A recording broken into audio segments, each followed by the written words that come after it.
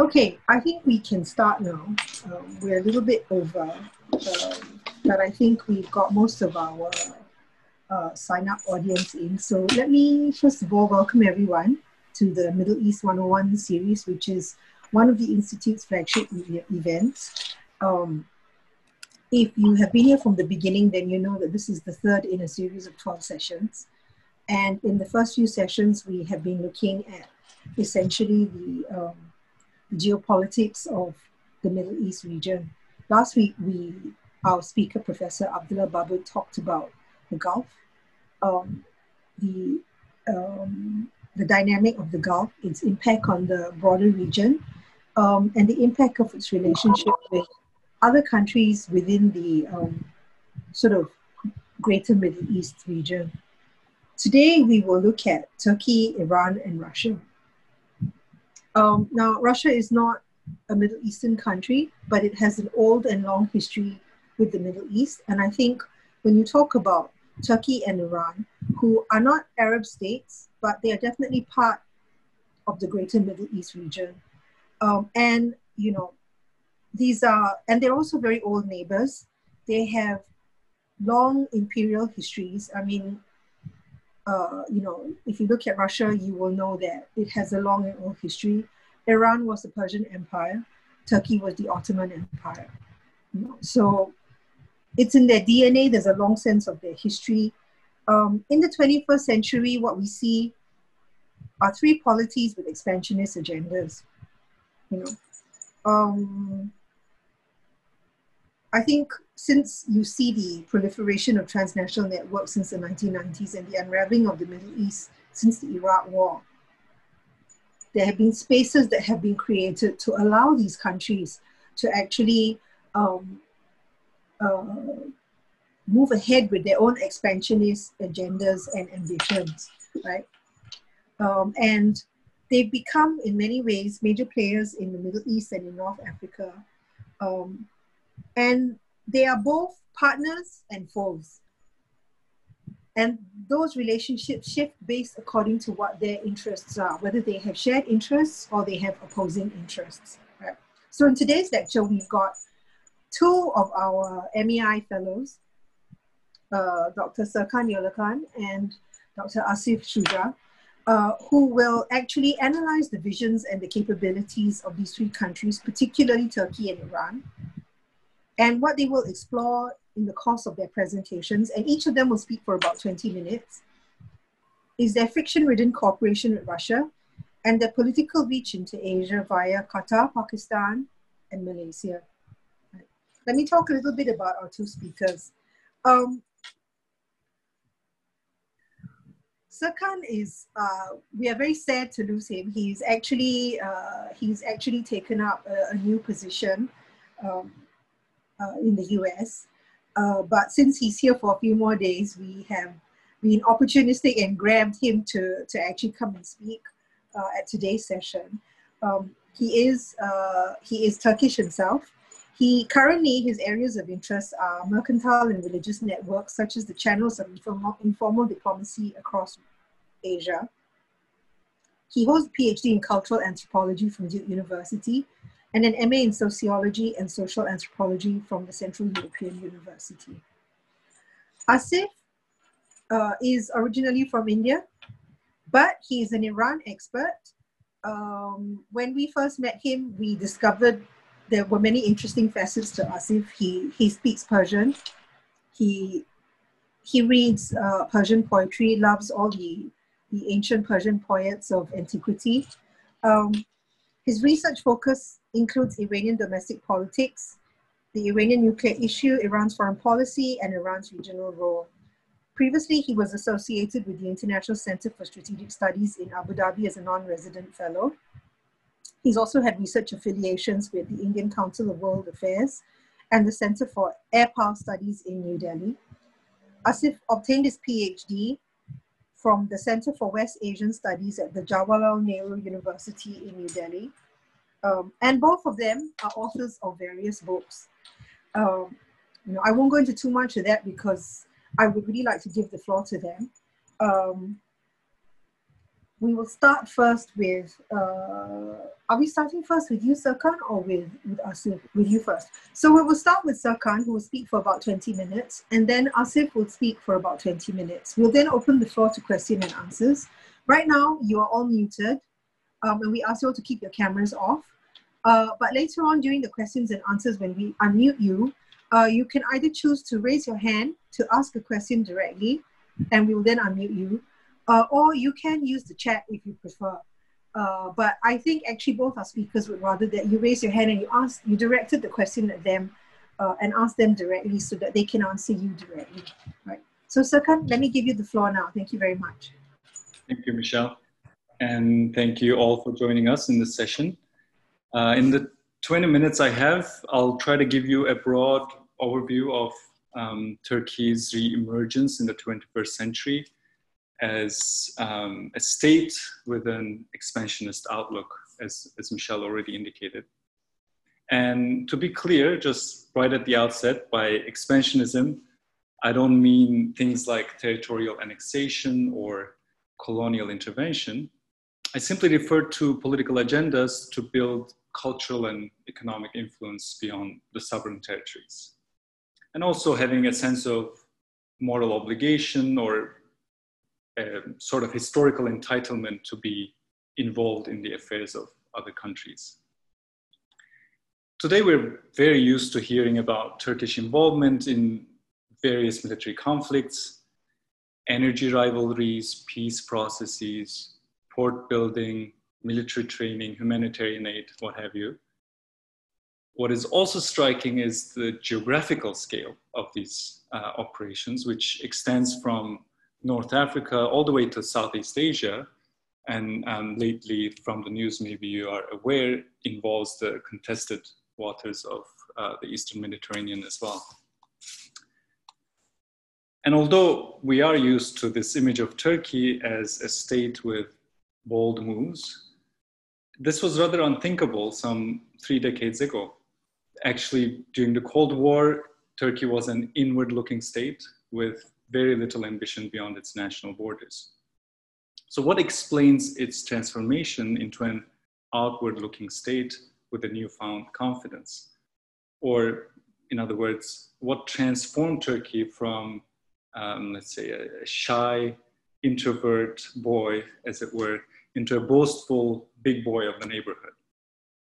Is it all about the vision of one man? Is it all about the one-man rule of Erdogan? Now, of course, Erdogan certainly has an outsized role in defining Turkey's political outlook today. But to understand the roots of his vision, his confidence, and the tools that he deploys, I think we need to rewind the story a little. And that's what I will do today. I basically identify 2 historical turning points that I think laid the groundwork for an expansionist Turkey. I argued this in my earlier lectures at MEI, also in some of my writings, and I think it's worth repeating. One of these historical turning points is the economic liberalization of the country in 1980. And the other is the collapse of the Soviet Union in 1991, which obviously ended the Cold War. Let me talk about the first one a little bit. The economic liberalization was important because it enabled small enterprises in provincial towns of Turkey to participate in the export economy, which allowed them to accumulate significant wealth and build capacity, especially in sectors like manufacturing and construction. And this had 2 very significant consequences. The first, these provincial entrepreneurs who came from conservative Muslim background threatened the monopoly of big businesses in Istanbul that had been protected by state subsidies until that point. And second, and more importantly, because these Muslim entrepreneurs grew rich without any protection from the state, they did not feel any obligation to uphold the official ideological line of the state, which was at the time staunchly secularist and wary of any deviation from the nation-state logic. So as a new social force gathering momentum, these Muslim entrepreneurs, by the way, they are known as the Anatolian Tigers, named after the tigers of Southeast Asia. They formed their own solidarity networks. And this was important because not only did their solidarity networks, whether they're association, charity networks, business, voluntary or business associations, not only did that enable further economic cooperation among themselves, but they also created channels, alternative channels for the dissemination of ideas that had remained in the periphery of cultural and intellectual production in the country. And obviously these ideas were critical of state policies, which was staunchly secularist, as I said, which were against the public expressions of piety, for example, or the use of religious symbols in the public space. So these ideas, being critical of state, advocated a new social contract that would ideally respect the sentiments and aspirations of the Muslim majority.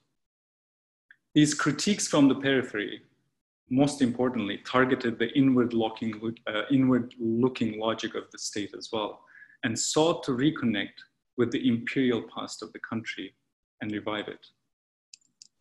So thanks to the circulation of these new aspirations and ideas, in this period, we saw the rise of a new right-wing ideology known as the Turkish Islamic synthesis, which holds that, one, Islam is indispensable to Turkish identity. Second, Turks have a privileged role in the spread of the religion. They have a historical mission, if you like. So with this new ideological mission and growing wealth in their hands, the Muslim networks showed great interest in the fate of Muslims living elsewhere, especially those living under imperial, colonial, or oppressive regimes. And one place they watched very closely, and that was the Soviet Union, where millions of Turkic-speaking nominal Muslims lived. So when the communist bloc collapsed in 1991, Turkish Tigers found themselves in the perfect position. They had a decade-long experience with free market economy and had a renewed religious mission.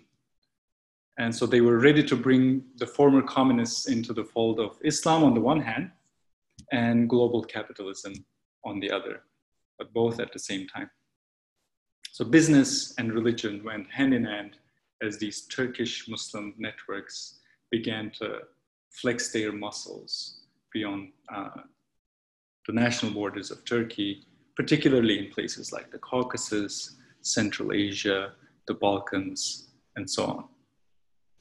And these experiences propelled them into a transnational force, a force that married Turkey's economic transformation, its liberalization, to the post-Cold War dynamism of its neighborhood, the neighborhood including a very large geography actually extending from post-communist Asia all the way to Eastern Europe.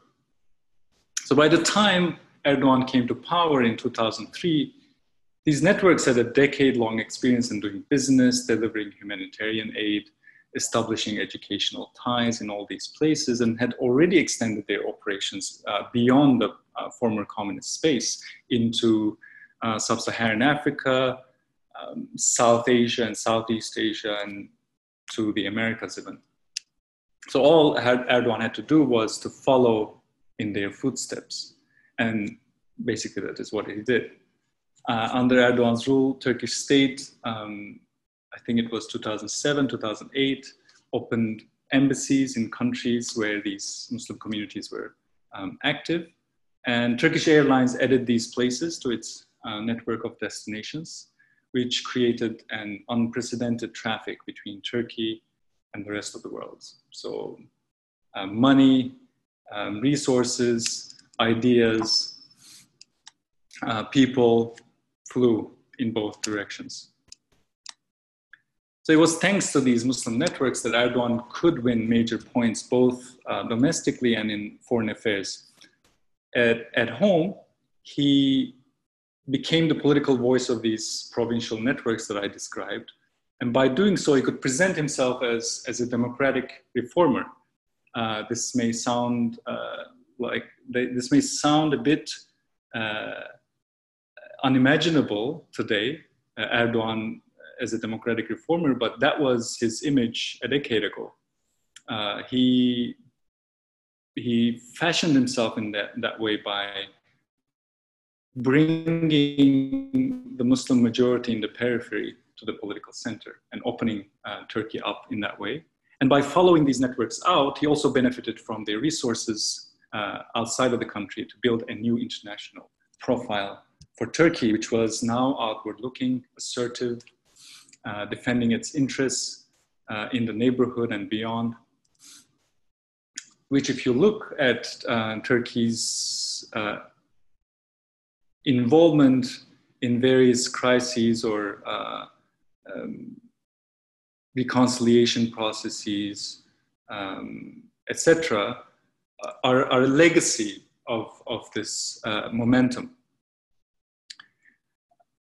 But why did I tell you this story? I'm telling you this story in part to emphasize the role of networks in transforming states.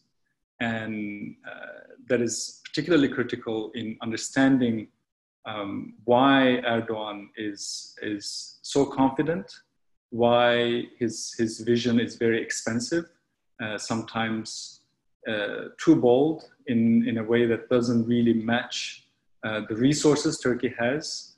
And I wanted to give you a sense of the social and the ideological basis of Erdogan's geopolitical assertiveness today.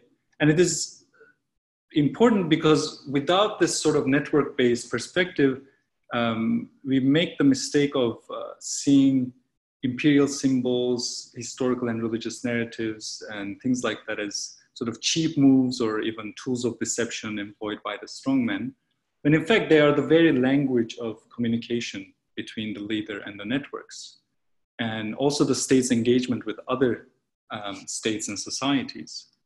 So in a way, history and religion remain very close to surface in Turkey's geopolitical vision and engagements. It's not subsidiary, it's not incidental to the decisions that Turkey makes or the tools that it deploys in its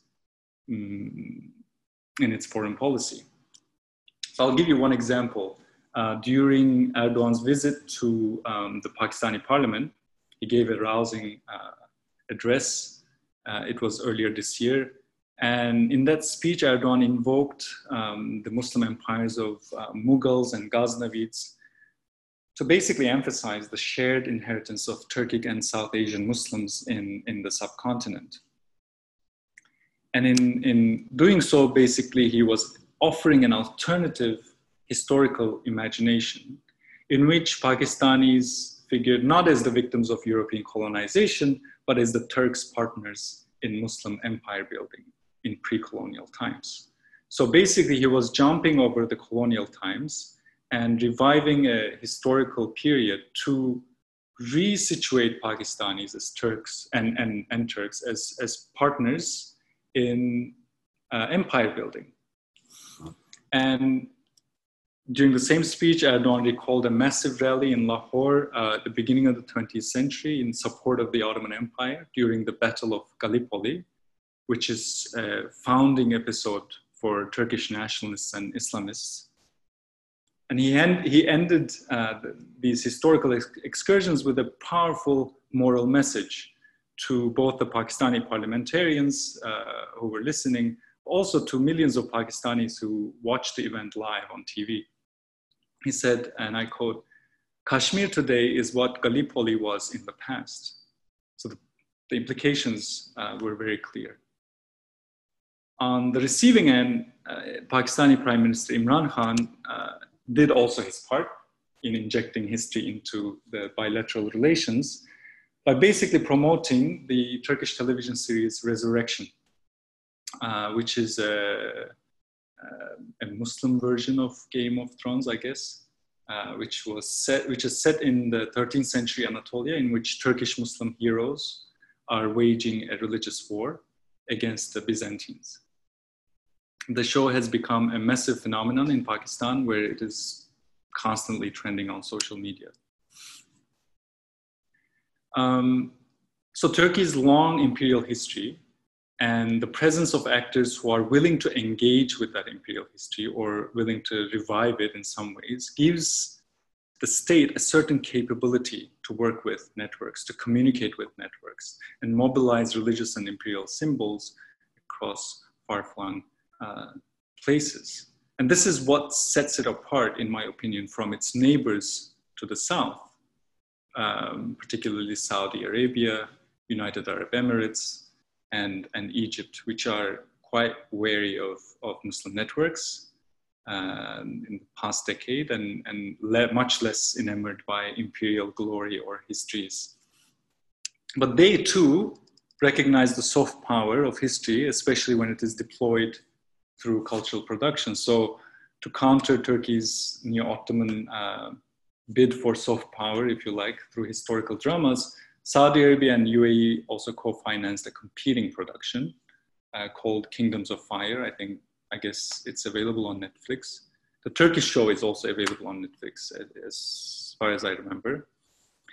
So you can watch them both and make the comparison and draw conclusions for your own.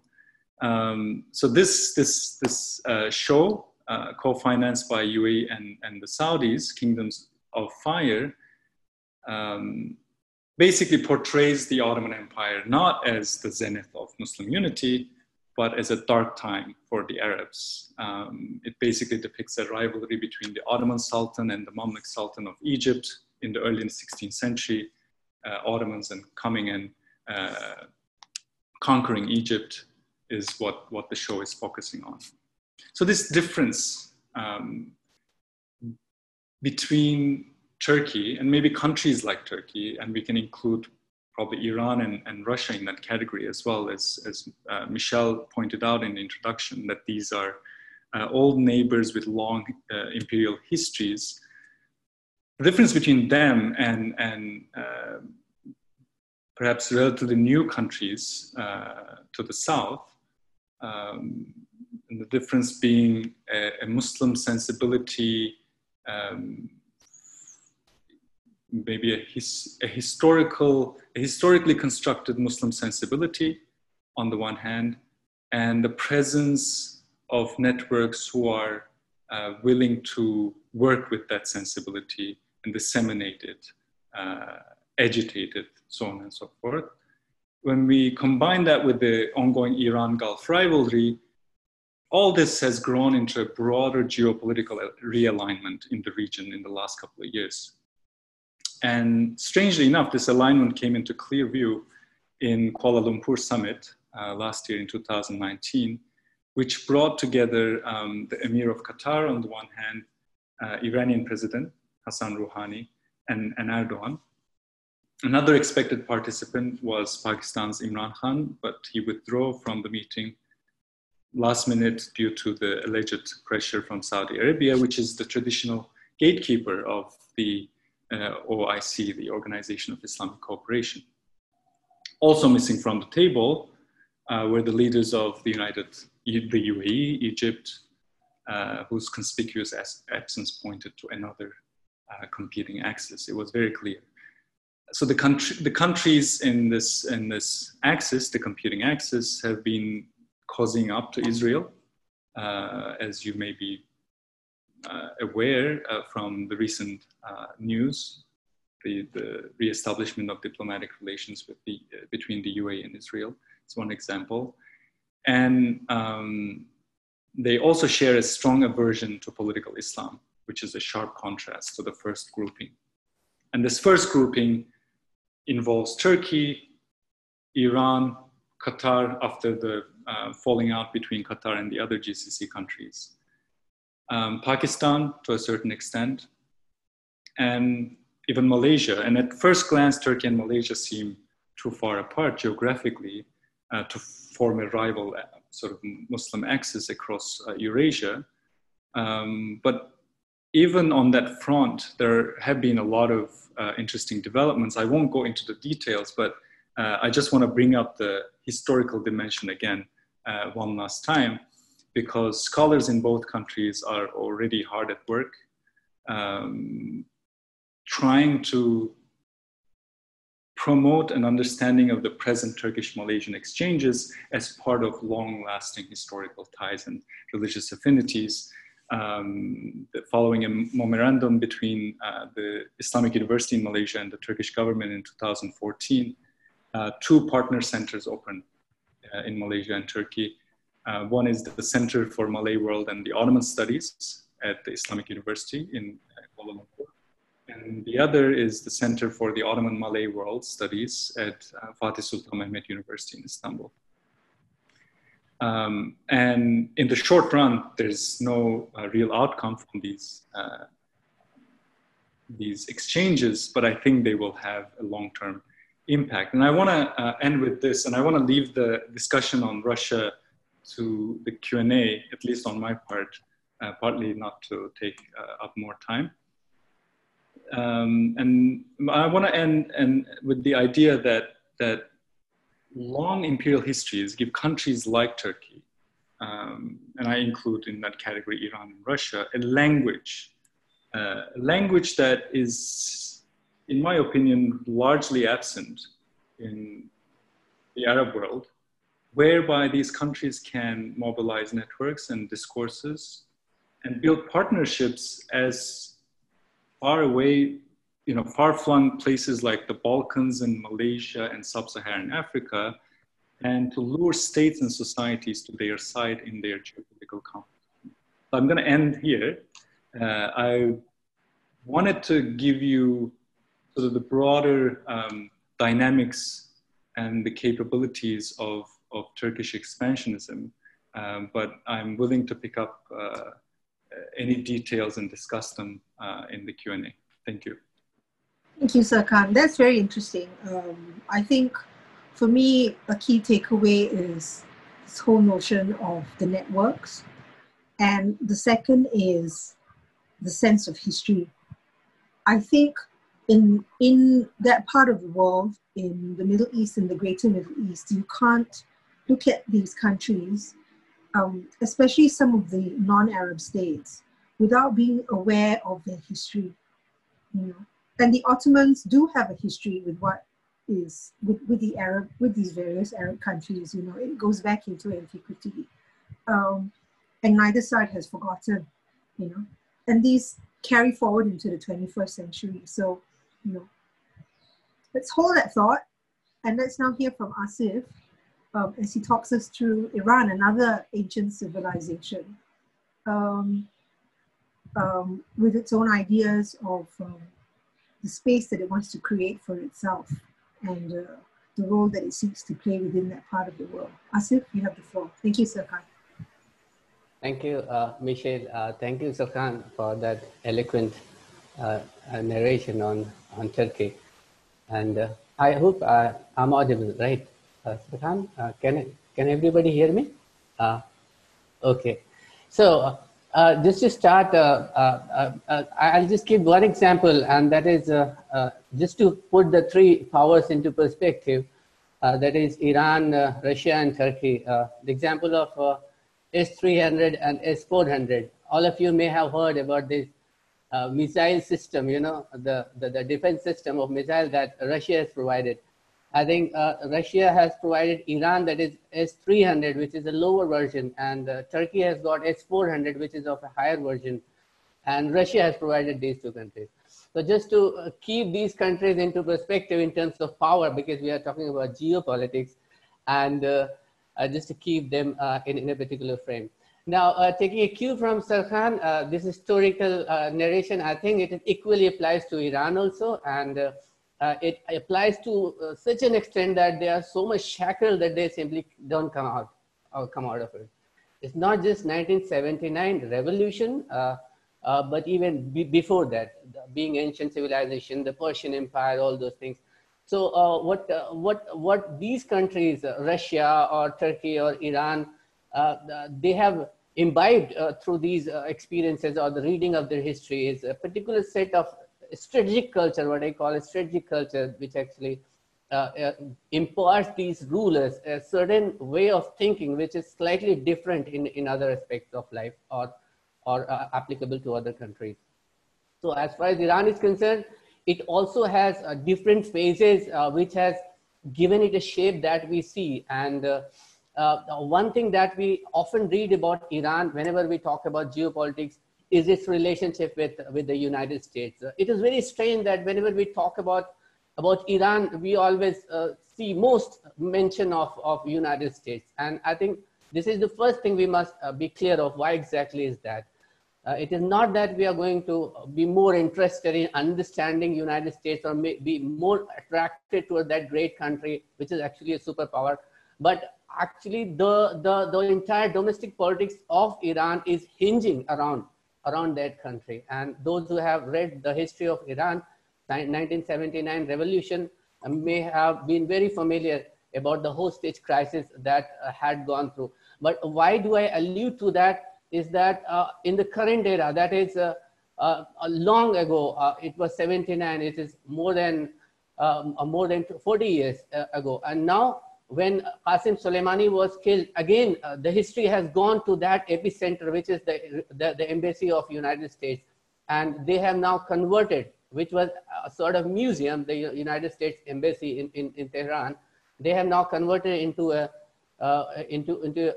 kind of a shrine. I mean, where they can, it's a kind of mosque they have created where Shia people can do mourning, Husainiya, this is what they call. And that is simply to take everything in the historical perspective and understand everything that is happening in the current era under the lenses of past. So that is one issue that has been touching Iran, and that has shaped it in the form that we see it today. So Iran is one country which has the highest, the topmost hydrocarbon equivalence. That is, if you combine gas and oil, then it is the richest country in that perspective. And when we talk about understanding a particular country or a region, then we simply talk about what are the benefits that we can get out of it, or what are the threats that we can get out of it. But the benefit that the world could have got through Iran, that was hydrocarbon equivalent, that has been stopped through sanctions. So Iran has been sidelined from that perspective. And now, in terms of threat, Iran has been defined as the greatest threat in the region, and that has also given it a shape through which most outsiders look at this country. So in a few minutes time, I would like to draw attention to the Iranian perspective, because when we talk about Iran, we can see from outside how we can look at Iran the way United States says that malign behavior or the rogue state or things like that. Well enough, I don't dispute that. But in order to understand a country or the threat coming out of it or the opportunities coming out of it, one must take into account its own perception, its own view, its own vision, its own imperatives. And I think that is important for the scholars to understand. So just a few minutes about how Iran sees the world. Now, again, we have to go back to 1979 and the 10 years up to the death of the first supreme leader of Iran, that was Khomeini. That was the first period through which Islamic Republic, or what we call Iran, has got a particular shape. And during that time, we used to hear that Iran has an expansionist agenda. It had actually enshrined in a literal sense the export of revolution. It was the first Islamic revolution that had come into place. And the whole neighborhood was worried that this revolution would be exported to the region. That was the first teasing aspect of Iran after the revolution. And that is what has actually created this conflict, the very notion of Islamic state and its export. But this kind of mentality or this kind of approach short-lived. For 10 years, it stayed there. After the death of Khomeini, and during that period, we saw Iran-Iraq war for 8 years, which sort of crippled or broke Iran in many aspects. And it had to get away from that kind of ideology, and it had to rebuild rebuild its own country. So this is how Iran started, and there were various leaders. The topmost was, of course, Supreme Leader Khamenei, who was on the apex. And all of you know that the hierarchy in Iran is such that there are various power centers with just one Supreme Leader who is the final arbiter of all the power centers, which we will not go into detail. But from the death of Khomeini, that is the first Supreme Leader, until the next landmark that we see in the history of Iran and its relationship with the outside world is the 9/11 episode. Because it was a Sunni dominated, team that had attacked the United States and its symbol of power. And that was one scenario where Iran, being a Shia country and being sort of leader of the whole community, was not seen in a way US now sees Iran. So that was a very short-lived, for a very short period of time, Iran had sort of cooperation with the United States. But then George W. Bush came sort of, dictum, and then that was very short-lived. And then the third phase that we see is that of 2014, when we saw the ISIS resurgence, or Islamic State of Iraq and Syria, that happened, which was eventually a result of the Arab Spring. But this particular phase is very important in the history of Iran, and particularly the history of Iran's relationship with the outside world. Why is that so? Because again, ISIS was a threat from Sunni Muslims, and Iran being sort of leader of the Shia community. So Iran was very easily and naturally perceived as a very natural threat to this ISIS. And if you remember that the Iran nuclear deal was very much in the talking just after that, after 2014, and it took 1 year, July 2015, Iranian nuclear deal happened. And normally we see that, okay, Iran's nuclear proliferation was one reason, its regional expansionism was one reason. But why because other European powers and other countries are very interested, like China and Russia, are very interested in having nuclear deal. But why did United States agreed? Why did United States agree to this proposition? And I would contend that it's not only Obama's brainchild, but it was the product of the circumstances. The history, or if we go back into time at that time, now we don't see ISIS as big a threat as we see it now. So at that point of time, Iran played a very crucial role, and that is how it fitted in the scheme of things.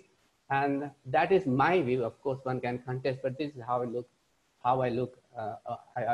at it. So now, after nuclear deal, and then Donald Trump has come, and all of us know that why he has a conflicting relationship with Iran in a manner that we have it now, because they do share a very conflicting relationship. So Iran's domestic politics, its revolution, its international relations, everything is intertwined with the United States. Now, United States is an all-pervasive power in the Middle East. And now this is the all-pervasive power which is not liked by other great powers, that is Russia and China. And if Russia and China want to have some sway in that region, then they can only have it through the players of that region, which doesn't have a good relationship with the United States. So that is how Iran becomes a very crucial instrument in the hands of Russia and China.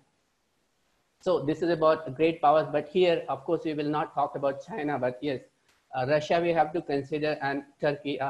Serkan has very eloquently narrated how it has played a role here.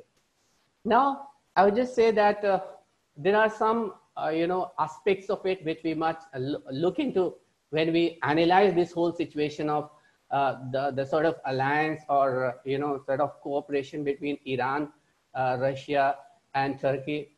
Again, going back to the narrative of the United States that we see is that United States, or the strategists sitting in that country, call China and Russia as the revisionist power.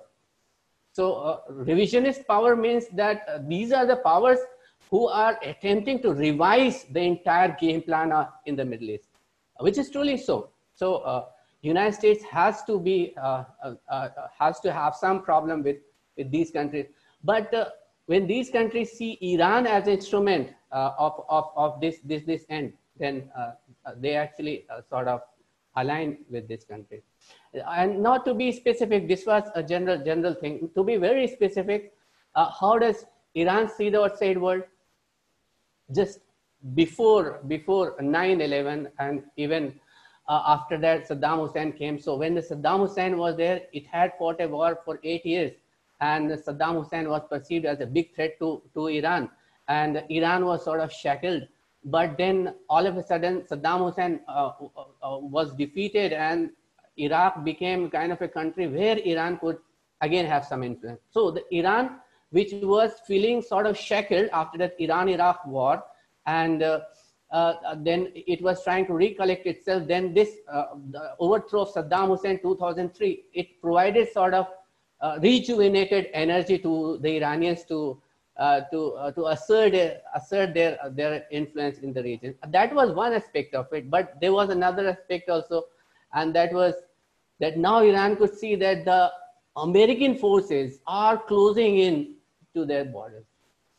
Now, suppose United States sitting far away, and Pentagon is having conceiving different kind of policies. That's all good. But when the actual boots on the ground, they are approaching the border of a country, then how would it behave? In Islam, there is a sort of in Islam, people know that there was a war of Khandaq, war of trenches, which is very famous. It was fought by Prophet Muhammad, and so Iran has this kind of of course, Iran has not told me this, but one can look at it, that the Shia crescent that we see is actually kind of trenches it has been building around it. And what are those trenches? The Syria is a trench, or Afghanistan could be called a trench, Iraq could be called a trench. So all around Iran, it has been building trench because it is in a war with an asymmetric power, that is the United States. So how do you do? Prophet Muhammad has said that when you have to defeat an asymmetric power, a greater power than you, then you do this, because they had fought a war and they had been victorious. So Ayatollah Khamenei has been doing this. He has been creating trenches, which is what we call Shia crescent. And of course, opportunities provided by what you see in Syria, the Shia population, whatever it has, and wherever it can influence, like in Lebanon, things like that. So it has been trying to, what do you call the statecraft? What the Americans say, malign behavior, is for Iran a statecraft. And when you're sitting,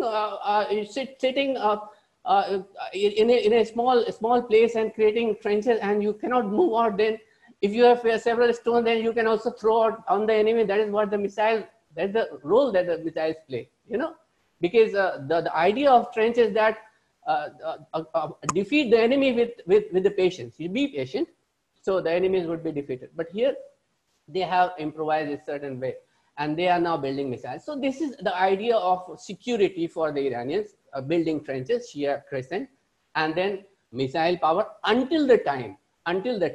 And again, this is not the Iranians' official view, as the outside world knows, or they simply say that Iran is trying to have the nuclear capability for good reason that we all of us know. So this is the entire perspective of Iran, but we don't read about this, we don't hear about this, and that is a sort of an issue which actually creates trouble in terms of understanding Iran.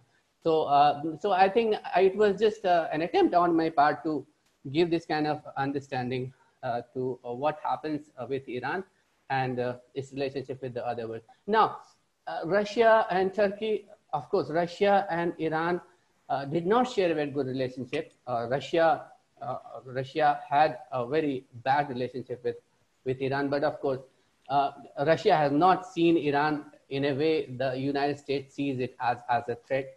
So, so that is actually somehow which has provided, these two countries an opportunity. But there are certain pointers which we must keep in our mind in terms of Russia's military cooperation with Iran. One of the largest, military cooperation, S-300 I have mentioned, and then Bushehr nuclear power plant, which was built by Russia, which is very important because nuclear issues are very much in use. So these are the reasons why Russia and Iran are close. But conflicting, you know, relationship. It is embedded with conflicts also.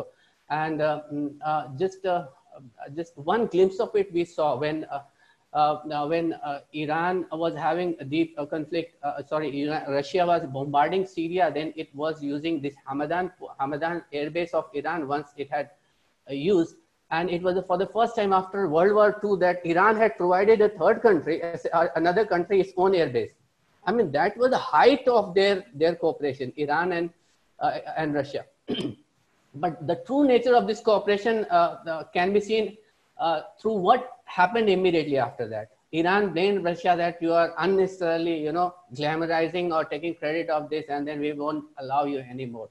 So it was a very short-lived cooperation. So these kind of, you know, ups and downs keep happening between Russia and Iran. Just last 2 minutes, I would mention that when we talk about Iran's relationship with Russia or Turkey, and particularly about Iran's relationship with Russia, we have a certain feeling that now Iran and Russia are allies. No, it is not like that, because again, you look from the perspective of Russia, it has been forging equally good. It has been attempting to forge equally good relationship with other Arab countries which are in conflict with Iran. That is Saudi Arabia. Even with Israel, it wouldn't want to have that kind of a relationship, you know, conflicting relationship. And so it is, and some of the hints that we can see that entirely Iran and Russia cannot go hand in hand. Just go back to 2010 when a very wide scale of sanctions were being imposed on Iran. It was Russia which had sided with the United States. China had sided with the United States. They had voted against Iran, and there were 4 sets of sanctions imposed on Iran, and this was the highest level of sanctions in 2010. Iran and China and Russia, both of them were siding with the United States. So at that point of time, whatever the geopolitics of that era was and how it benefited these 2 countries, so this is how Russia and China acted. So I just want to draw home a point here is that there are no permanent friends, there are no permanent foes. So whenever we are focusing on the geopolitics of a particular region, we must study it during that particular era, during that particular time. So it is time related, you know. Only then we can understand and give some kind of projection as to what will happen in terms of Iran's relationship with Russia or Turkey, or for that matter, China, which is of course not the mandate of this lecture. So here I would end, and thank you so much for listening. I will be ready for questions. Thank you. Thank you very much, Asif. That was very interesting. I think for me, the takeaway from that was that 1979 absolutely was a seminal year, not just for Iran, but for much of the Middle East because of the Iranian Revolution. And in those days, there was a desire and an agenda that I think over the last few decades has actually evolved. What I see more with Iran is that the reason why there's such an obsession with the US is a desire for respect, you know, a desire to be treated in a way that acknowledges its great history as the Persian Empire. I guess one of the things in the Q&A we'll talk about as well is about Russia. But when I look at these 3 great empires, when I look at Russia, you see what might have been and was never fulfilled. But they're very effective troublemakers because they're very good at going in where there's a gap and making trouble when they need to. I think for Turkey, it is also as much about the animosity that I think is historic between what were the Ottomans and the Arab states that came under their empire and were always restive states because they were so far from the center of power in the Ottoman Empire. When you look at Iran, it's an ancient civilization. And I really feel that a lot of what they do, as dangerous as it is a desire really to be taken credibly and to be taken seriously. So a lot of what you talked about, Asif, was actually very, very interesting. Yeah. I think we now open the floor for questions. If you could raise your hand if you have a question to ask, identify yourself, and could you turn on your camera so that whoever you are addressing the question to knows who they are talking to. we unmute you now. The floor is open for questions.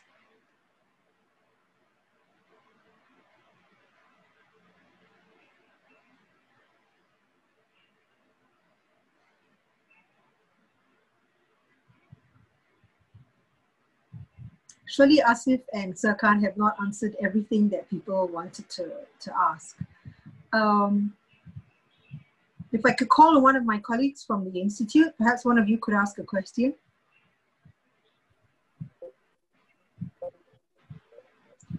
Okay, Fengqin.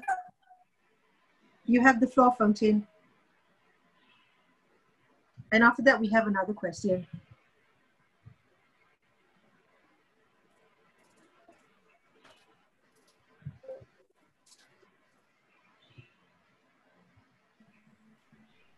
Hi, thanks Serkan and Asif for your talks. I found your perspectives very insightful, and I would just like to ask you about the interest of both countries in relation to the Kurdistan area of Iraq, because it seems that this is one of the areas where they do cooperate on, and recently we've had instances where you've had sort of military operations to address Kurdish rebels as well. So I was wondering whether you could just share your perspectives on this particular area of cooperation for the two countries. Thanks.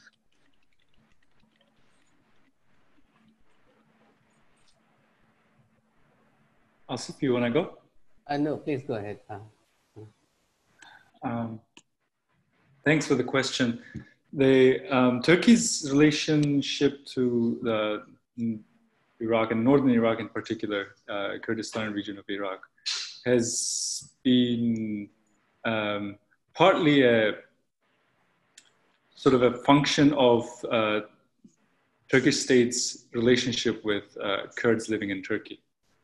So there was a time, for example, when the possibility of a peace process between the PKK and the Turkish state was on the table.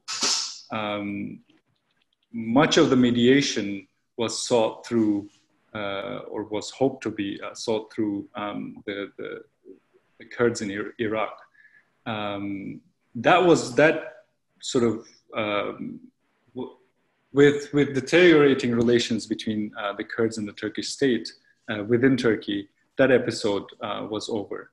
And then later on, when the relationship between the PKK and the Kurdistani government in Iraq sort of went a bit sour, then Turkey steps in and improves its relations with the Kurdistani region.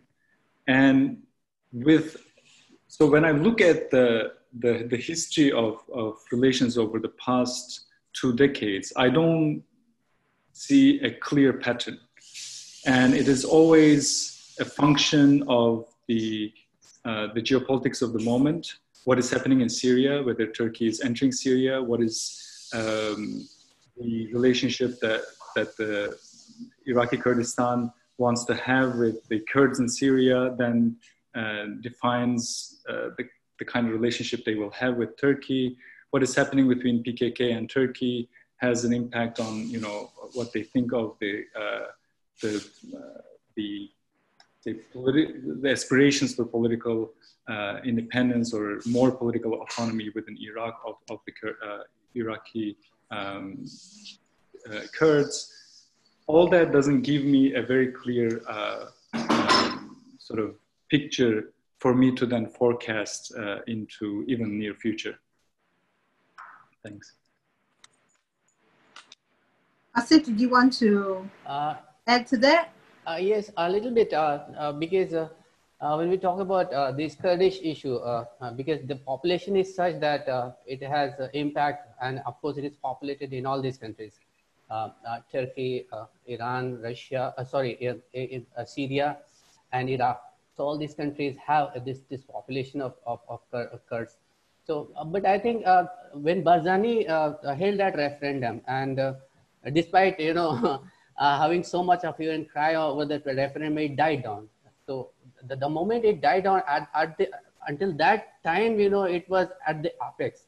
And then the way Iraq had you know, Iraq had reacted to that Kurdish referendum, then I think this issue has died down. But as far as Turkey is concerned, especially because of the refugees or the migration that would happen, you know, from that area into Kurdish Turkish region, and of course the secessionist activities. That is why, of course, Turkey was not. It was a very critical issue. So it was sort of a cooperation, area of cooperation for these countries. Great. Okay, I have got 5 people in the queue, some questions that I have to ask you, and 2 raised hands. The 2 people whose hands are raised, I will come back to you, but I got 5 people in the queue, so give me a minute. The first question is from Abdullah Albane. He's asked, do you see an upcoming conflict between these 3 ambitious powers, given the current dialogue they have and the interconnected conflicts they are participating in, such as Syria and Libya?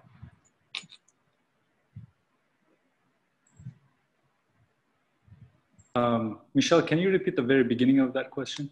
Okay. Do you see an upcoming conflict between these 3 ambitious powers, given the current dialogue they have, and the interconnected conflicts they are participating in, such as Syria and Libya? I'll start again. I certainly don't see any upcoming conflicts. In the case of Iran and Turkey, that's I don't see any ground for that.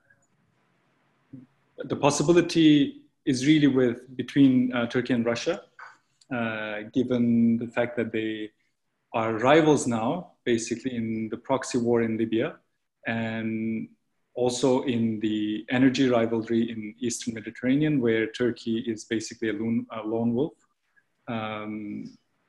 There is growing and aggressive cooperation among Egypt, Cyprus, Greece, to a certain extent Israel, and Russia is acting together with them, which is really annoying Turkey. But Turkey is not targeting Russia in any explicit way.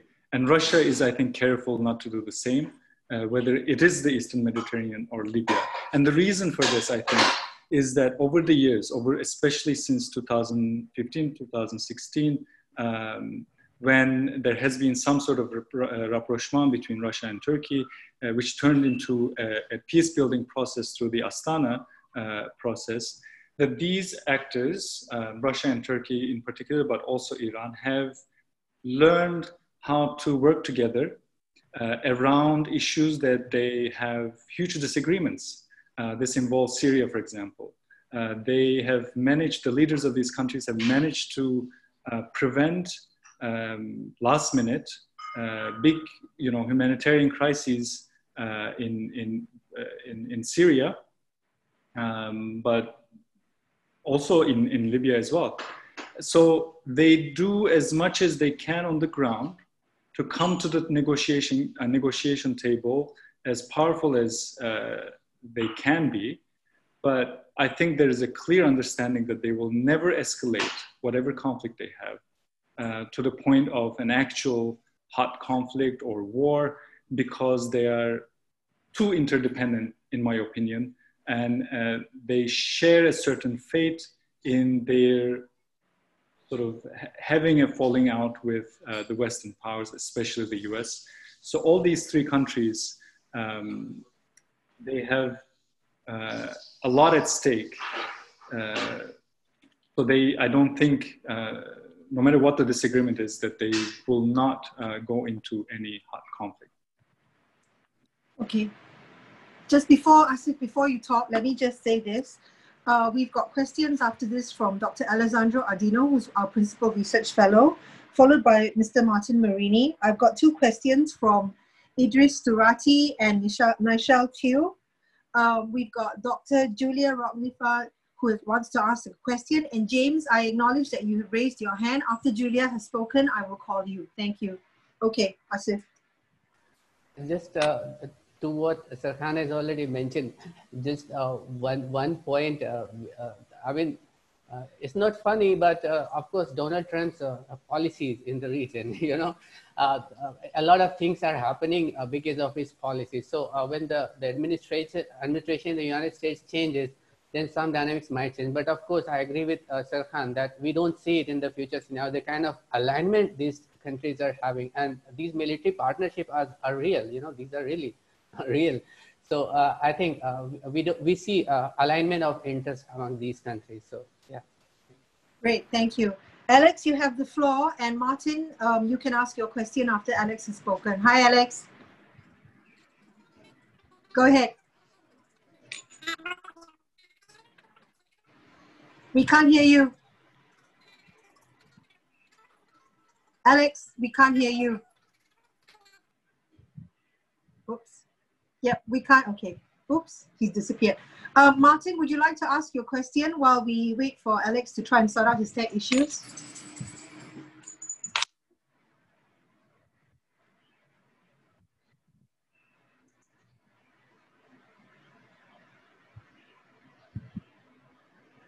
Martin? Okay, let me ask a question now, then I'm going to move it on. We'll come back to the other two. There's a question from Idris Surati. I would like to ask both speakers to expand on the internal dynamics of the two societies which propel their outward movement.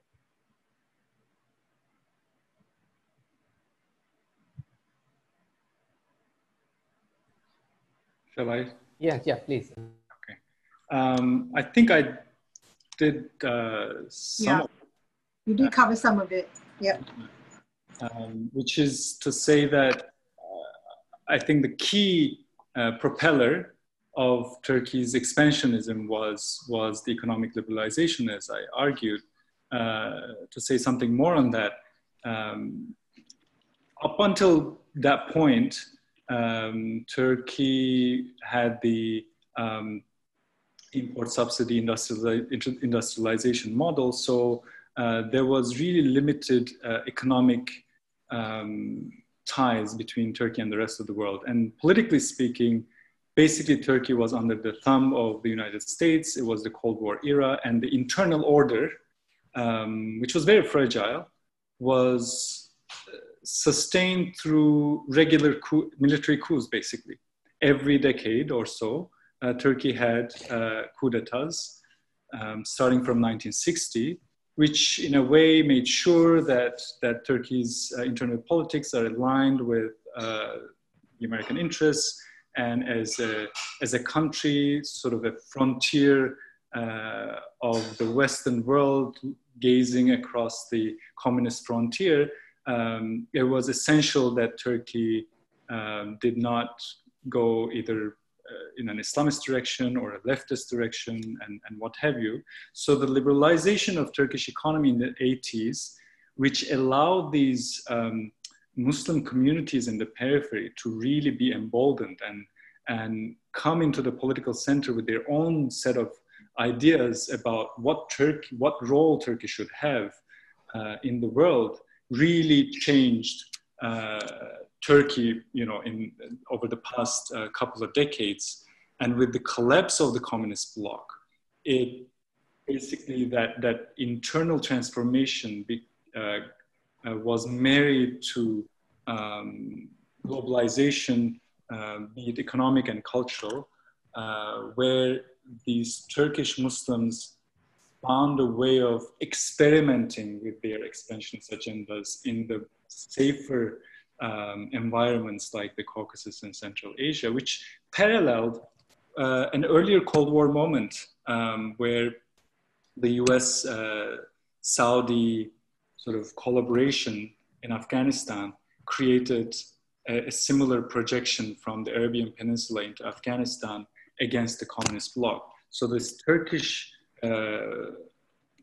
Turkish Muslim communities flexing their muscles in the Caucasus and Central Asia was a perfect buffer for the US administration between the communists in Moscow who were interested in reclaiming their former Soviet space and the Islamists in Iran who were emboldened at the time to, you know, if not export their revolution, to certainly build influence in these regions.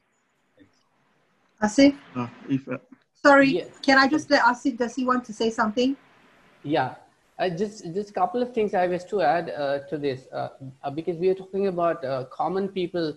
Of course, it's very natural to think that a common person would first of all like to think about bread and butter, whether the roof is on his head or not, whether he can move out to a neighbor and go and meet. I mean, these kind of things for common people, that's what is important.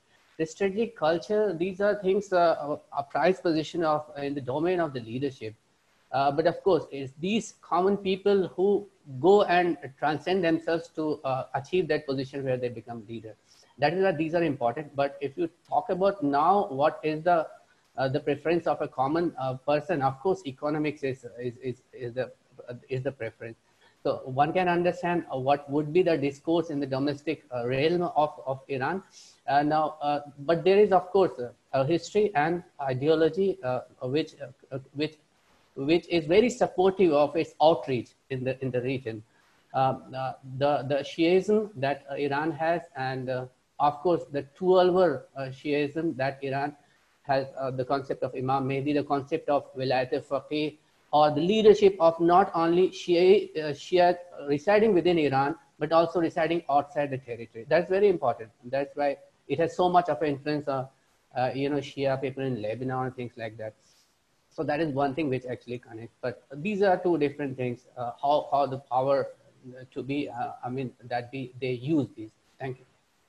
Okay, there's a question from Nashal Teo. With Turkey caught up in the recent Mediterranean energy crisis against Greece and Egypt, to what extent can the Turks still keep up with its pressure on the Kurds in northern Syria? And how will this affect their position or stake in Syria? I think this question is for you, Serkan.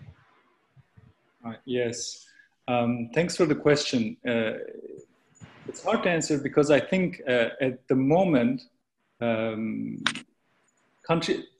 country like Turkey has been involved in a lot of conflicts. So it has various stakes and interests that at one point may come into conflict with the interests of Russia, say in Libya, but converge in another place. So all these sort of stakes become also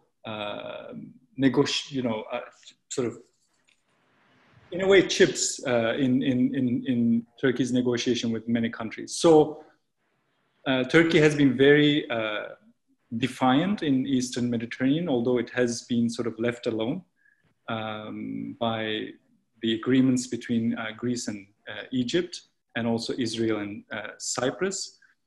It has been active in charting its own sort of territory, so to speak, with the agreement with Libya. And any points that they may win there can, strengthen their position against, say, Russia in Syria.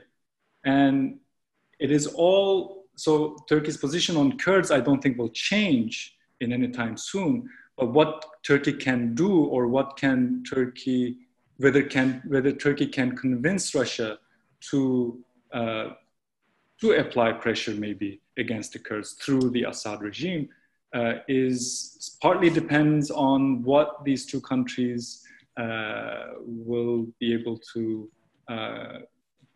what these countries will gain on the ground in Libya, say, or Eastern Mediterranean, etc. So in a way, there's a very broad, it's a chess game, but it is stretched across a very large geography.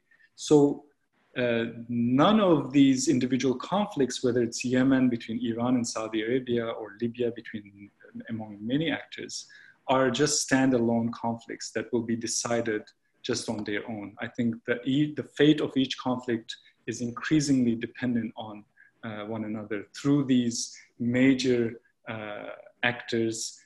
And the most important of them, I think, are UAE, Turkey, and Russia at the moment. Great, thank you. We have a question from Julia Rodnifa. Julia, I'm going to give you the floor. Now, Serkan, we know her because Julia has participated in MEI events before, has very interesting perspective. So Julia, we'll give you the floor now. Hello, it's important. How are you, Julia? It's good Not to see you. Not only know me, but you remember me. That's very pleasant. Hello, everyone. Yeah, I said just for a change, I will appear on the camera and ask you.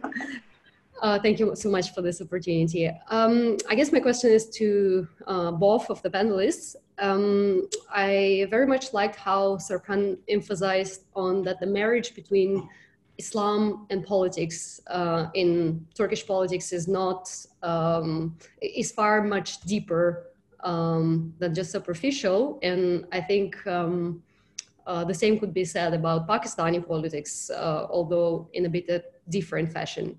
And I'm sure the other speaker would agree with me. So I wanted to use it as a starting point for my question and ask what's your opinion about the perspectives of this nascent or proposed alliance, which was breeding, the idea of which was breeding before and during the KL summit last December, which one of you I think mentioned in your speech, where some of the Gulf leaders who were purposely excluded from even being invited to it. So given the cohesion between that seemingly appeared between Mahathir, Erdogan, and Imran Khan, and also the Russians in some way, because some of you might not know, but Russians also sent envoys for the KL summit and they were watching very closely. And well, in fact, I've been there. And so I wanted to ask, do you think the idea of creating a sort of an alternative to the OIC, to quite a defunct OIC, is it viable, or are they going to bump into obstacles such as a lack of financial resources when they will be unable to compete with the Gulf countries, or maybe you can think of some other obstacles? So how viable this idea looks from your point of view, from, I don't know, how would it look from Turkey? How would it look from Pakistan? Thank you. Great. Thank you, Julia. After Julia, James, I will call you once Serkan has answered this question. And then Martin, who has sorted out his technical problems. And then Idris, you can ask your question after that, okay? We'll put you back in the queue. So Serkan? Thank you, Julia. Very interesting question.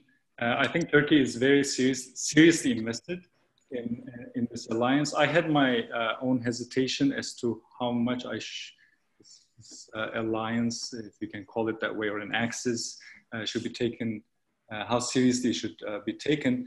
But there has been interesting developments, which now makes me a little more curious about this, because first of all, I think one of the moments when it crystallized was KL Summit, as you mentioned. Another moment was when Mahathir, Imran Khan and Erdogan announced that they would finance a new sort of international English language Muslim channel to correct, misconceptions about Muslims globally. And then later on, more recently, Imran Khan has been quite defiant vis-a-vis the Saudis, basically calling them out on their silence on the Kashmir issue, an issue which Turkey basically invests in or uses as a way to show Pakistan that Turkey would be on its side when it comes to any possible conflict in Kashmir between India and Pakistan. In the meantime, India is, on the other side, really causing up to the UAE. So there's this northern axis of non-Arab countries, save Qatar, reaching all the way to Malaysia and benefiting to a certain extent a Russian umbrella or tacit support from Russia, selective support from Russia, because Russia wouldn't necessarily be invested in this axis content-wise, ideologically, because this is a very sort of Muslim.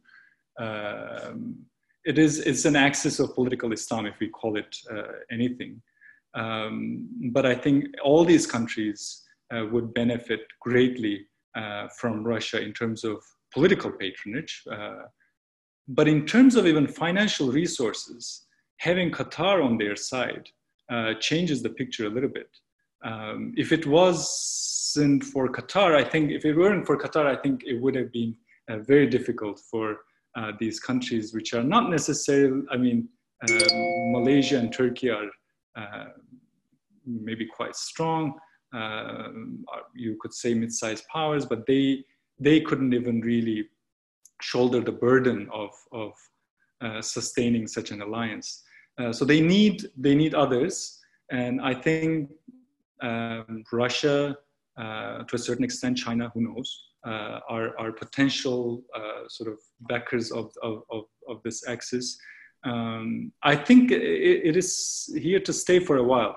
I have my doubts as to the efficiency of such an axis in bringing about in any geopolitical change, but it is worth watching. Thank you. Thank you. James, you have the floor. Hi.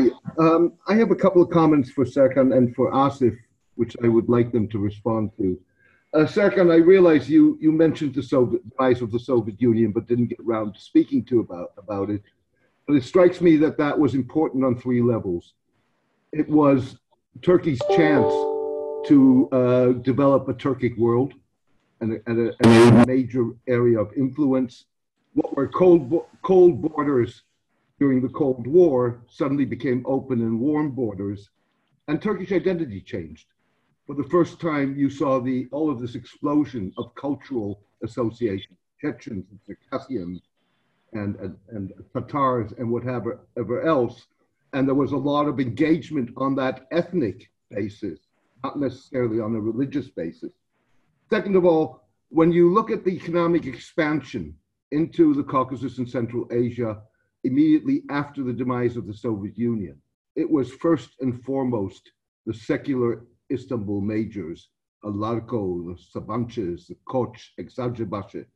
The religious players came in one later and on a much smaller scale. They did not have the big ticket infrastructure contracts that the Turks were pushing with the secular forces. And the third point, very briefly, when you talk about the religious networks, we're talking about multiple networks. And the one you didn't mention, which is I think is extremely important, is the Gülen network.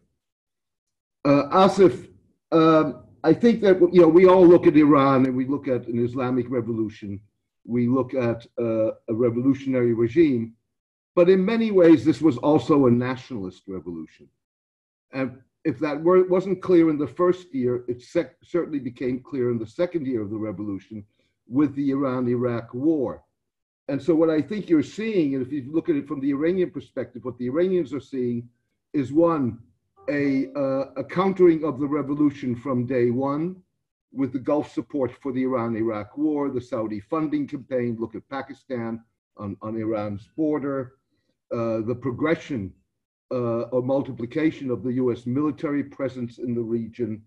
And so what you end up with is mirror images of one another, sure, fueled by things like the US embassy occupation, but you end up with the Iranians essentially seeing them surrounded by hostile forces, both the United States and the Gulf. And that's what, as a matter of principle, what this is really about. Okay, great. Thanks, James. Let me just take a question from Martin Marini because he had a technical problem and is impatiently waiting in the queue. So Martin, would you like to ask your question? And then Serkan and Asif can respond to James and also answer your question. Go ahead. Okay, thanks, Michelle. My question is that if the pundits are right and Trump wins re-election in November, and God forbid this will ever happen, but if Trump wins in November, could this result in some closer cooperation between countries like, for example, Erdogan's Turkey, Iran, Syria even, as now these countries would, and perhaps even Russia, if you throw into the pot, because now all these countries will have a common, if you like, enemy in a Trump administration. So what does Asif and Serkan think about this? Thank you.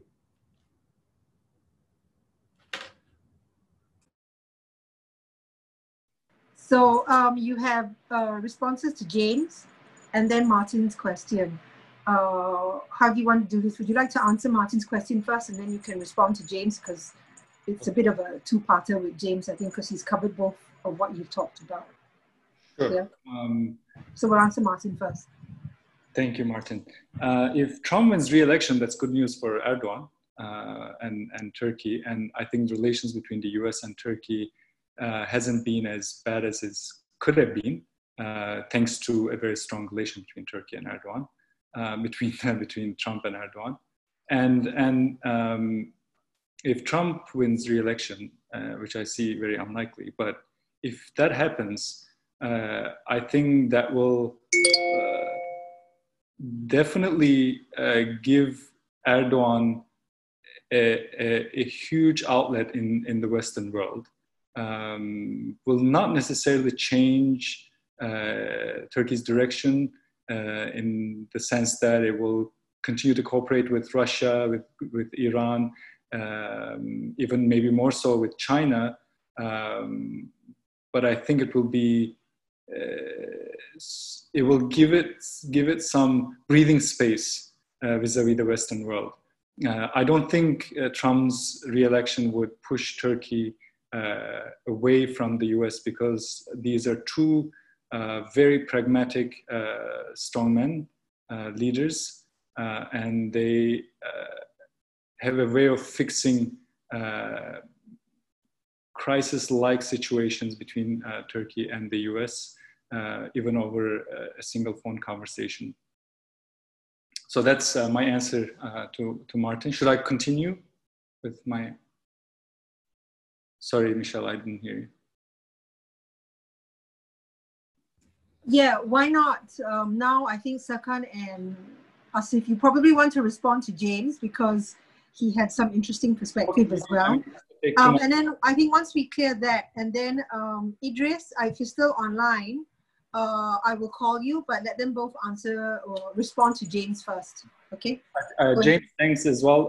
You're right. That was Turkey's chance to create a Turkic world, if you really believe that that was at all possible.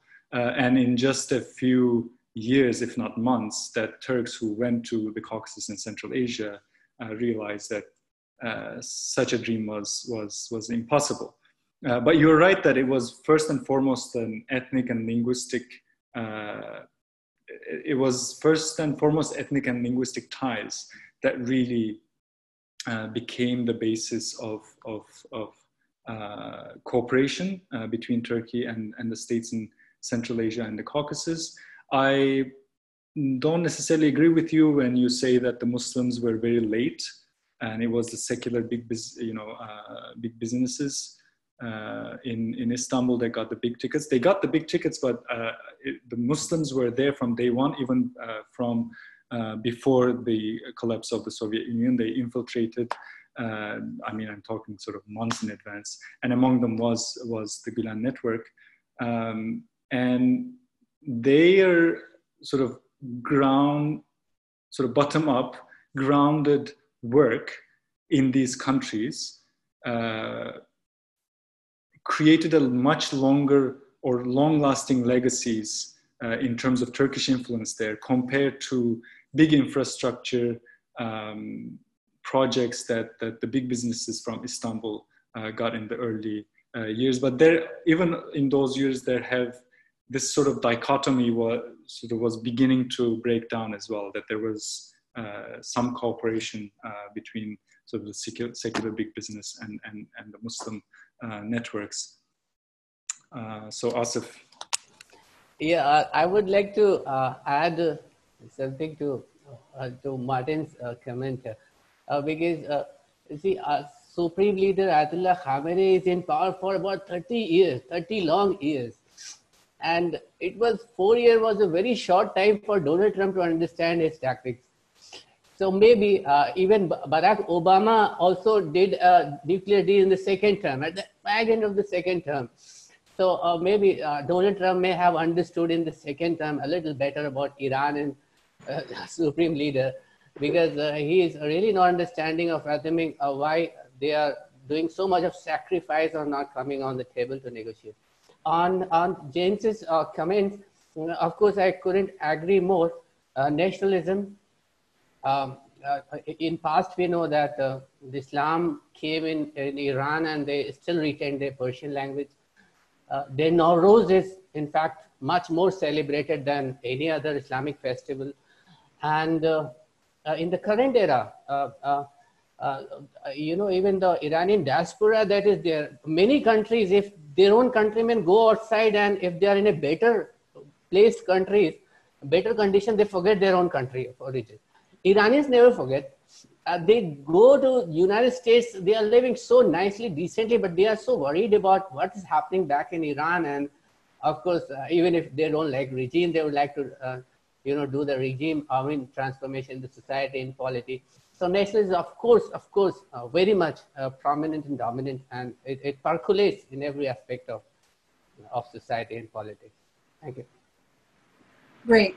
Idris, are you still on the online? Would you like to ask any questions of Asif or Serkan? Yes. I'd like to expand on my earlier questions about internal dynamics. But I think that is very interesting because permanent change normally happens within the internal dynamics. Of course, external geopolitics has got influence on that, but internal dynamics becomes very important. James has asked a question about Gulen. I want to pursue that. Yes, you rightly said, the influence of Gulen is more subtle and more long-lasting as compared to the current way of projecting Islam. The establishment of schools in this part of the world, especially in Indonesia, and the charter school in United States has got, and also in Africa. Our contact with the initial opening of Turkey was through the Gulen here in Singapore, through the cultural center. I think that over time, is it possible that the current projection of Islam will alienate the secular group, and then that may bring about a greater alliance between the secular and the Gulen type, which are more subtle, sophisticated, like that. That is the question. The other thing about Iran, my contact with the students in Iran, many of them are very skeptical, very critical of the mullahs. And the reason why they're able to sustain their hold on power is got to do with also part of the reason because of the sanction. The sanction strengthened their power, and at the same time, they have access to, they have control of the economy. And those who have access, the clergies are very much involved in business. And those who have access to the military also have access to the business. While the technocrats who are actually running the bureaucracy are slowly being alienated in the sense that their income is affected and then their purchasing power is affected. Do you think there'll be the future dynamics will be a conflict between the technocrats and the collusion between the military and the clergies? To see whether the dynamics within will help to change the way they project the countries outward. Yeah, there's a comment on this. Yes. Serkan, James, Asif. Thank you. Thank you. Now I understand the question much better. I think, first of all, any comeback of Gülen movement in Turkey, whether it's through an alliance with seculars or any other way, is practically impossible. Their reputation tanked, and any insinuation that you have a connection or sympathy toward the Gülen movement, left, right, Islam, secular, it's a no-no.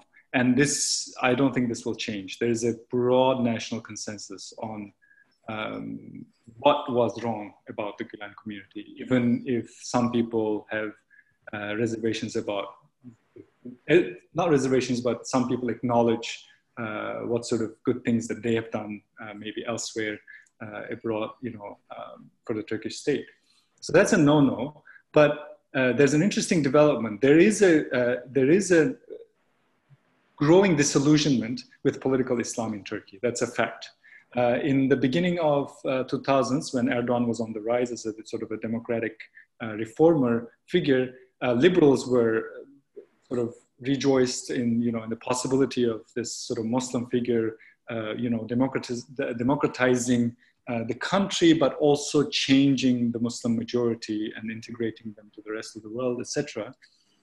Erdogan, I don't think single-handedly did that, but against his majority of Muslim Turks have greatly integrated themselves to the rest of the world, which means that the more political Islam symbols and discourses and narratives that Erdogan employed, the new generation, the sort of the children of these Anatolian tigers, basically were done with it. And in big surveys in Turkey, you have growing disillusionment not only from political Islam, but also growing sort of atheism, even in sort of religious schools, etc., etc. So that is a big sort of undercurrent. But on the other hand, seculars have changed in Turkey. Although they would go against any, politically speaking, or political Islam, in Islam in the political field, they would not mind seeing headscarf people in the public, which was a huge no-no in the 1990s. So actually, Turkish society has, in these sort of underneath all this fight between the seculars and the Islamists and so on, Turkish society have become actually very much homogenized, or having some sort of consensus as to have a certain balance, not to go extreme in the political Islam and not to go extreme in staunch secularism in the public space. So that's the only good news from Turkey. Asif? Yes, to Idris Thanks, Khan. Serkan. To Idris Khan, a very, very pertinent question. And now, in order to answer this question, I'll go back to where I had started. Whether you want to be friend to a country or whether you want to have an enmity, you must understand that country. The narratives that United States and its allies have been creating, they are themselves trapped in that. Just one instance I'll give you, some democracy could be considered as no democracy, and the internally what happened during the era of Muhammad Mossadegh, the people all across Iran, they understand that. So when the United States would talk about democracy, the people understand. Now the culture of Iranians, they have brought a revolution. So one cannot doubt that they have this potential to bring a revolution. It was not long time ago, just 40 years ago. So that element is there. But what would be the reason for that revolution? We don't see that reason in a way that could actually, propel them. Now, off and on, it's been coming. When Donald Trump says something, how many people in Iran read that? It would be the elite. And that is what normally we see, unless and until there's a gas price rise and, the price of egg rises, or price of vegetables rises, these kind of things, actually aggregates in kind of that kind of thing. But some kind of enforced revolution, that is not. And that is, for that, I think there's just one cue. I think it's very important to understand the electoral process within Iran. Only the best of minds all across world understand that that the presidential election within Iran is not entirely democratic. The people on the streets, they do not understand that it's not entirely democratic. So this ventilation that Iran has in terms of electoral process, it is for others to understand what is Guardian Council, what is Council of Experts, what is Supreme Leader. So I think there you are. I think one can find out answer to these questions there. Thank you.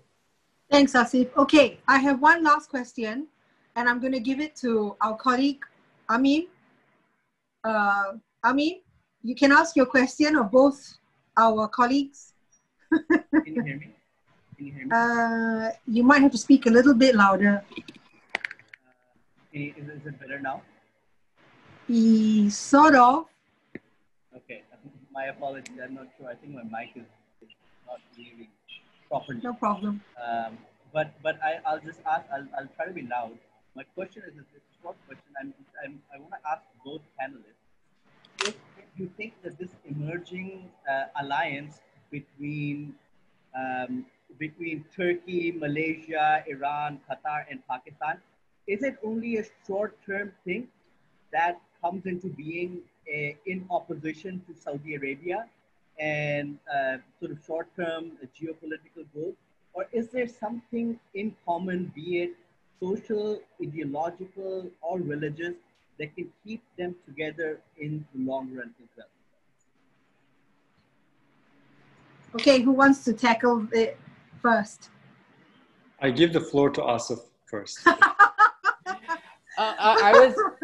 I had this inkling to say that Amin himself can answer this question much better than anybody else.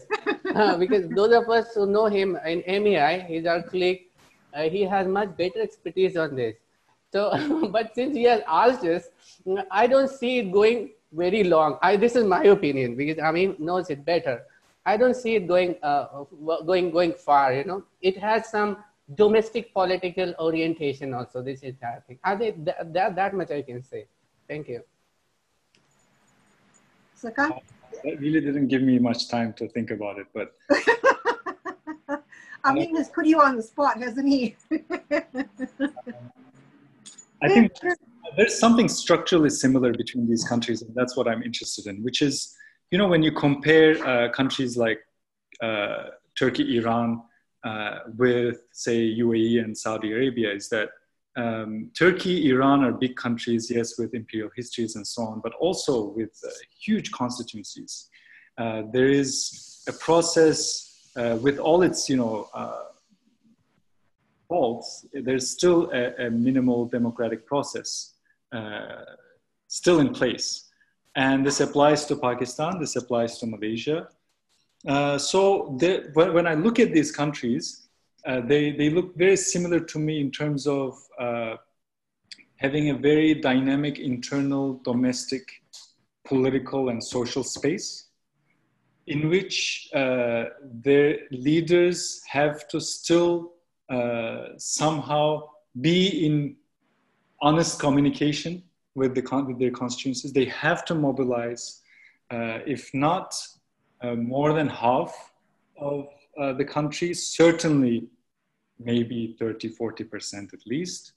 And that is why I think the kinds of discourses we see, or sentiments, the historical narratives, symbols, etc., are here to stay as long as these countries have these systems in place, as long as these countries have huge populations. I think the odd ones out, if we take these two geopolitical alignments seriously, is Egypt.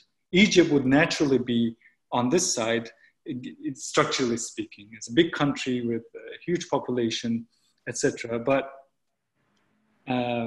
it has to sustain power now over a huge majority that is resentful. That's not easy. Mm-hmm. And it relies on, at least financially, on its partners to its south and east, to a certain extent, Israel, etc.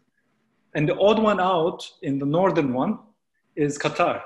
Qatar is very much like Saudi Arabia and UAE, but it somehow ideologically and politically it has found itself on the other side, and it brings something so valuable to the other side, which is money, which they don't have. In the Arab on the Arab side, Egypt brings something so valuable to the table, which is potentially troops, you know, millions of people to be mobilized, which the Arab states otherwise don't have. Mm. So in that way, it is interesting. And as long as there is some friction between these two alignments, I think it will give enough fuel for this axis or alliance extending from Turkey all the way to Malaysia. But you can see how the shifting interests then lead to shifting sort of partnerships. you know. So what is not immediately apparent, you know, there are more practical, there's a pragmatic reason for why the partnerships occur as they do. When you look at it, you wouldn't think that that would exist naturally, you know. So at the end of the day, there's also that pragmatism, which I think is a reality. Okay, we have run well over time. I have to thank you both for your time. I think it's been a very interesting session, and I thank everyone who has stayed the course with us until 6:40 in the evening.